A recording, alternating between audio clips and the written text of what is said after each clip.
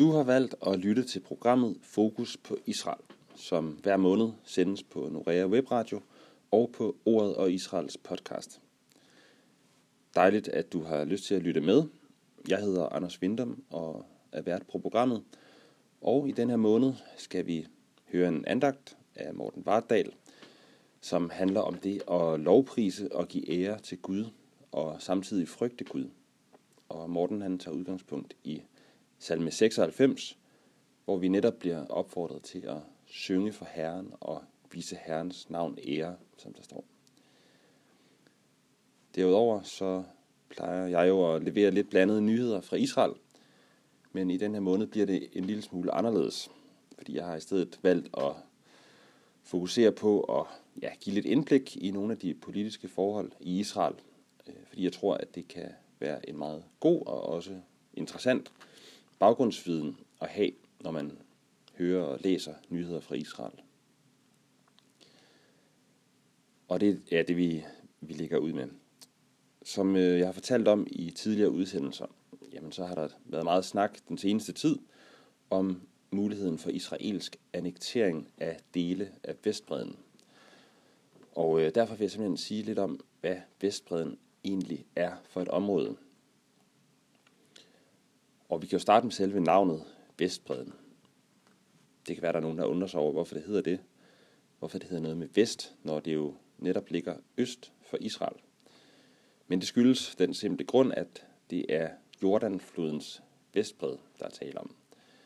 Floden markerer grænsen mellem landet Jordan, og så altså det område, der hedder Vestbredden, og som ikke er en del af nogen stat. Nogen kalder det besat område, og det er en term, som i nogles ører i hvert fald lyder lidt pro-palæstinensisk. Og der er der også mange Israel-kritikere, der taler om det som besat, og nogen taler endda om det besatte Palæstina, selvom der aldrig har været en stat ved navn Palæstina i det område.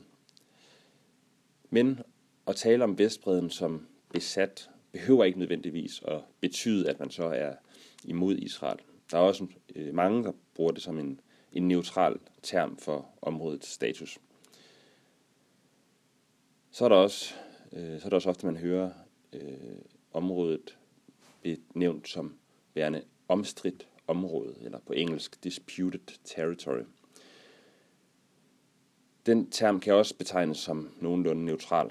Den henviser til tostatsløsningen og dens mål om, at områdets status, som altså lige nu er omstridt, skal afklares under forhandlinger mellem Israel og palæstinenserne.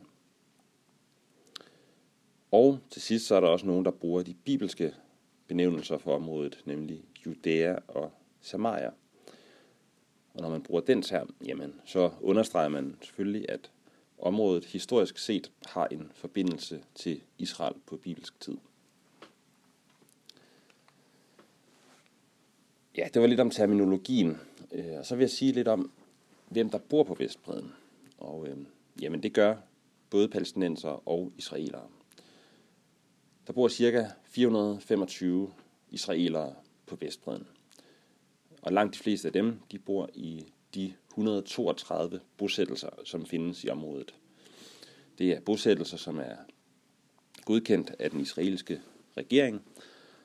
Og den største er den, der hedder Modin, som har lidt over 70.000 indbyggere. Den næststørste, det er Betar Elit med ca. 55.000.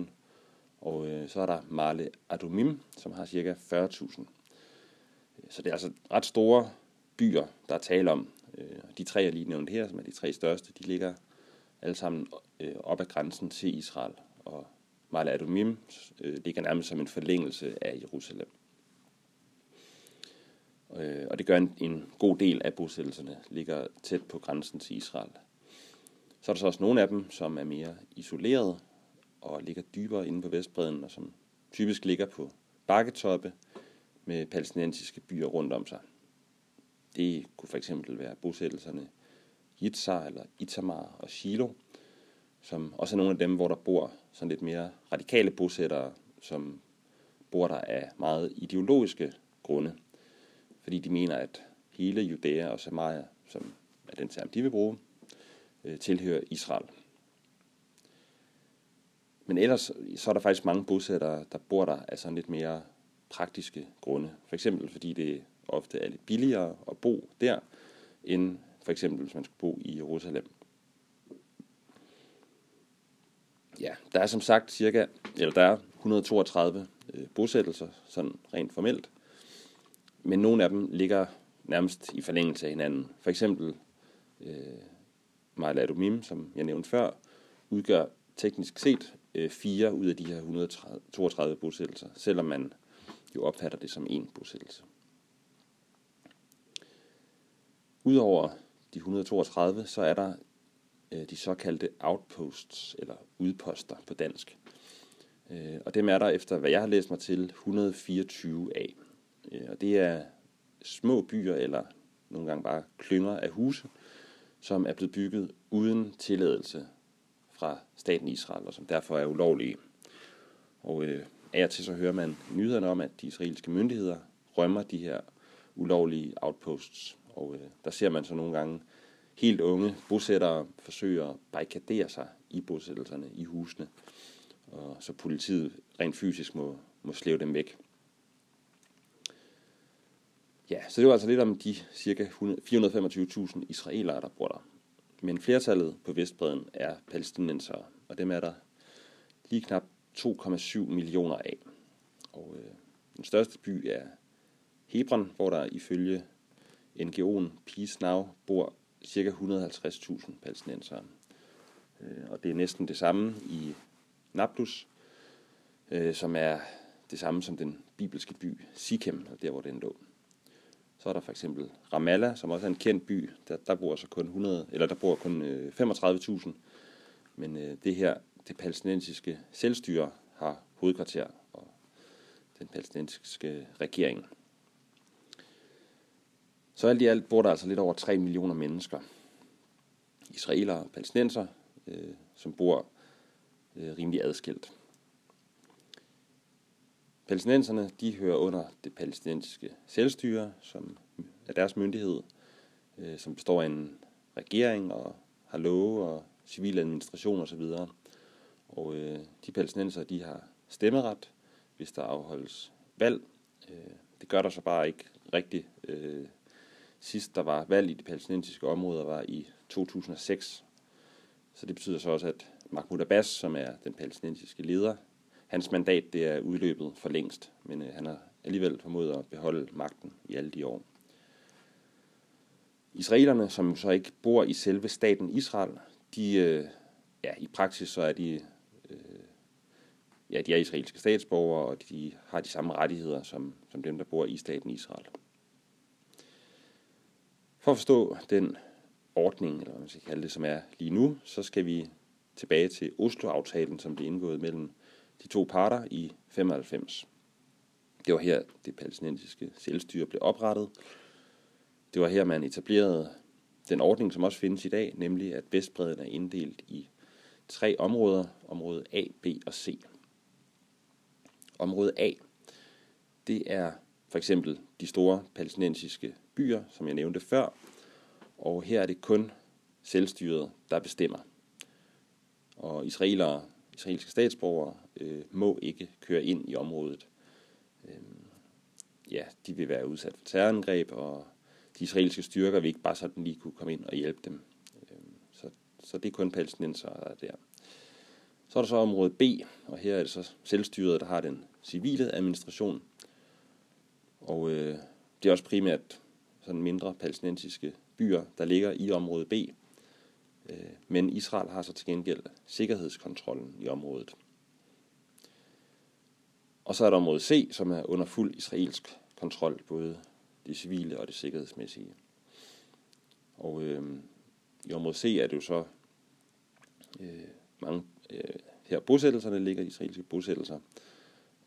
Og så er der så også små palæstinensiske landsbyer, som nogle steder ligger i område C. Og C er nemlig også det største område, det udgør ca. 60% af Vestbredden. Område A udgør ca. 18%, og så er der område B med ca. 22%. Ja, for eksempel så er de store veje, hovedvejene på Vestbredden, og også sådan de lidt mere øde områder, det vil typisk være område C. Mens de veje, der så går fra hovedvejene hen til de mindre palæstinensiske byer, de vil så typisk være område B. Så det betyder, at Israel har ansvaret for at vedligeholde hovedvejen, men selvstyret så har ansvaret for at vedligeholde sidevejene. Så det er sådan den måde, ordningen udmønter sig i praksis. Som sagt, så er det altså Israel, der har sikkerhedskontrollen i både område B og C. Men det er vigtigt at tilføje her, at de faktisk har et meget tæt samarbejde med de palæstinensiske sikkerhedsmyndigheder, og har haft det i mange år. For eksempel omkring bekæmpelse af terror. Men de seneste måneder der er der sket en lidt bekymrende udvikling, hvor palæstinenserne har neddroslet samarbejdet med Israel. Og det har de på grund af rygterne om, at Israel vil annektere visse dele af Vestbredden. Og samtidig med, at der er det her samarbejde, og har været det, så er der også en anden side af det palæstinensiske selvstyre, som man kan sige peger lidt i den modsatte retning. Nemlig at selvstyret udbetaler ganske store beløb til de terrorister, der så lykkes med at begå terror, som måske ender i israelsk fængsel. Det kan også være til pengeudbetalinger til efterkommerne af palæstinensiske terrorister, der mister livet. Selvstyret opkalder også for eksempel skoler eller veje efter terrorister. Og det virker lidt besynderligt, når man samtidig egentlig gør en stor indsats for at netop forhindre terrorister i at udføre angreb. Men det er altså sådan, det er. I Israel, der frygter man, at samarbejdet med selvstyret helt ophører, eller endnu værre, at selvstyret simpelthen kollapser, fordi det vil efterlade Israel som de ansvarlige for de mange palæstinensere, der bor på Vestbredden. Et sådan scenarie er temmelig usandsynligt, men det kan ikke udelukkes. Og hvis Israel gennemfører en større annektering, så er det sådan noget, der kan medføre kaos og oprør, som i sidste ende kan føre til selvstyrets kollaps.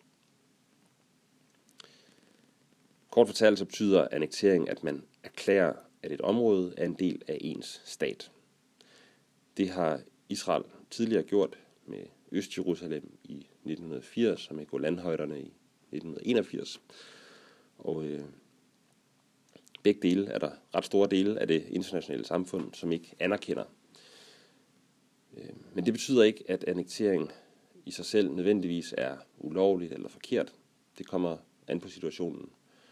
Ofte så vil det være kontroversielt, for eksempel når en stat annekterer noget af en anden stat, uden at denne stat samtykker og er enig i det. Og i det her konkrete tilfælde, jamen der er det selvfølgelig også kontroversielt, hvis Israel vælger at gøre det, fordi der er uenighed om, hvem der har ret til området, og fordi den ene part, palæstinenserne, er imod annekteringen. Samtidig er der ikke på den måde tale om, at Israel tager et stykke land, som tilhører en anden stat, fordi det netop er omstridt område. De annekterer et område, som, hvor man kan sige, der er uenighed om, hvem det tilhører. Hele den her aktuelle snak om annektering, som fylder meget i de israelske medier, og har gjort det i sommer, hen over sommeren, det skyldes, at USA i januar kom med en plan for, hvordan konflikten kan løses, eller mere konkret, hvad der skal ske med det omstridte område Vestbredden. Ifølge den her amerikanske plan skal Israel have ca. 30% af området, og der skal så oprettes en palæstinensisk stat på den resterende del. Men som det har været tilfældet med de tidligere løsningsforslag, fredsforslag, der har været fremsat gennem årene, så afviste palæstinenserne den amerikanske plan. Og på grund af den her afvisning har der så været snak om, at Israel vil annektere i hvert fald nogle af de områder, hvor der i forvejen bor mange israelere. For eksempel Ma'ale Adumim, som vi havde oppe før, er en af de bosættelser, der har været nævnt. det er et område, som Israel med sikkerhed aldrig kommer til at give til palæstinenserne, fordi det vil betyde, at 40.000 mennesker skal fjernes fra deres hjem. Og det er ikke noget, man sådan lige gør.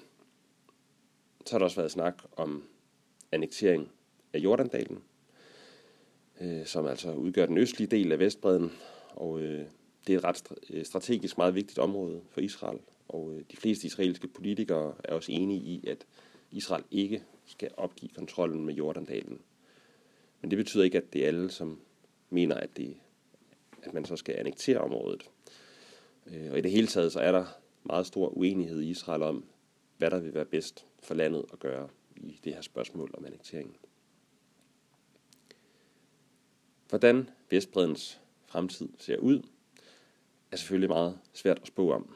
Men det er i hvert fald helt sikkert, at det ikke sådan lige foreløbig ophører med at være et omstridt område. Det kan man godt sige med sikkerhed.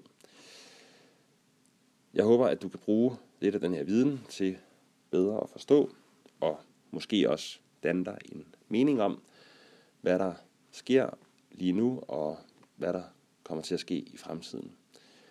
Det var i hvert fald det, vi nåede i denne her omgang, og nu går vi så videre til anden del af udsendelsen, som er en andagt.